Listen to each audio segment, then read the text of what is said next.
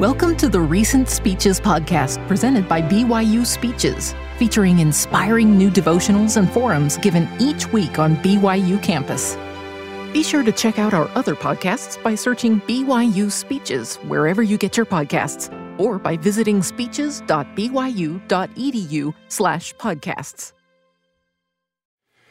In 1964, following its success with the Frisbee and the hula hoop, toy manufacturer Wham-O introduced a new toy that also dominated the market for some time, the Super Ball. I've got my Super Ball! The Super Ball was a small, dense ball with amazing rebound capacity. Dropped from a height, it would bounce back almost all the way to its original position, thereby extending its bounce time much longer than ordinary rubber balls and making it seem to children like it would keep bouncing almost forever. Thrown to the ground by an average adult, it could fly over a 3-story building. Thrown indoors, the ball would careen around a room at great speed, suddenly changing directions in dramatic fashion. It was an enormously popular product. Wham-O produced 117,000 balls per day at the height of the craze. McGeorge Bundy, National Security Advisor to President Lyndon Johnson, purchased Super Balls for the 60 members of his staff, apparently to help them reduce stress. The rebound ability of the Super Ball, which was the secret to its popularity, was due mainly to the material from which it was made, a synthetic rubber invented by chemist Norman Stingley, which he called Zectron. The material gave the ball what scientists call a high coefficient of restitution, the measure of how close to its original position a ball will bounce if merely dropped instead of thrown, a measure some call resilience or resiliency. However, the compound by itself had its limits. Stingley first offered his invention to Bettis Rubber Company, for whom he worked at the time, but they turned it down because the material was not very durable. Wham-O noted the same problem. As its president explained, the new Zectron ball always had that marvelous springiness, but it had a tendency to fly apart. We licked that problem, he said, with a very high-pressure technique for forming it. The Zectron compound was vulcanized with sulfur at a very high temperature and formed under thousands of pounds of pressure per square inch. The introduction of great pressure into the process made the product more long-lasting, making it both resilient and durable. Many of you graduates may have felt like a Super Ball this last year, thrown around at great speed, changing directions dramatically, and feeling like the bouncing would never end. It has been a tumultuous year. But like the Super Ball, you have been resilient and durable. That resilience and durability is mainly due to the material of which you are made, your identity, your character, and the skills and talents you have acquired and refined during your time at BYU. Each of you is a beloved child of God with a divine nature and destiny. And each of you came to BYU with talents and character formed in the years before you arrived on campus. And hopefully each of you has learned things here that will help you develop your skills, talents, and character in ways that will enable you to better pursue your eternal divine destiny. But like the Super Ball, part of your resilience and durability is the result of the challenges you have faced, especially this past year. While extreme pressure and temperature are never pleasant, they can be formative and strengthening. As President Russell M. Nelson observed at the most recent General Conference, quote, "Difficult trials often produce opportunities to grow that would not have come in any other way," close quote. I trust that many of you will have seen that principle in action this past year and throughout your experience here at BYU. It's interesting that to differentiate its product from ordinary rubber balls, Wham-O chose a simple adjective, super, a word that has a long and broad language usage history. Super is a word that is used in over 50 languages today. You could say super and be understood in Croatian, Dutch, and Norwegian, and in Hmong, Swahili, and Zulu. It is an amazingly universal word. And in English, at least, it seems to be an acceptable modifier of almost anything. Super glue, Super Bowl, superhero, superstar, and lately super spreader. The word comes from the Latin term super.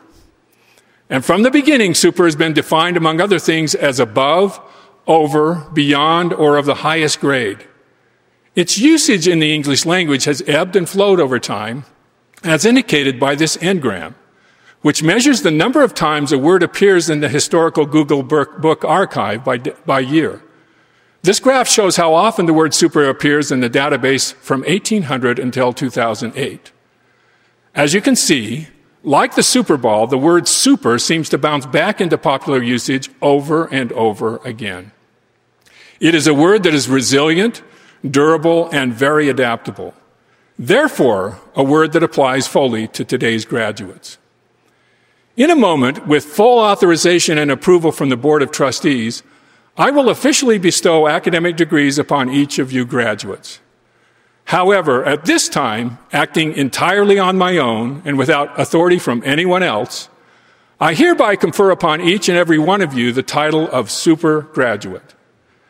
You have earned this title by being resilient, durable, and adaptable throughout a global pandemic that has affected this university more than any health crisis in our lifetimes. Now, before you take out your Sharpies and add this title to your formal diploma, or update your resume to add it to the list of honors you have earned, I should note that the conferral of this title carries with it a threefold responsibility.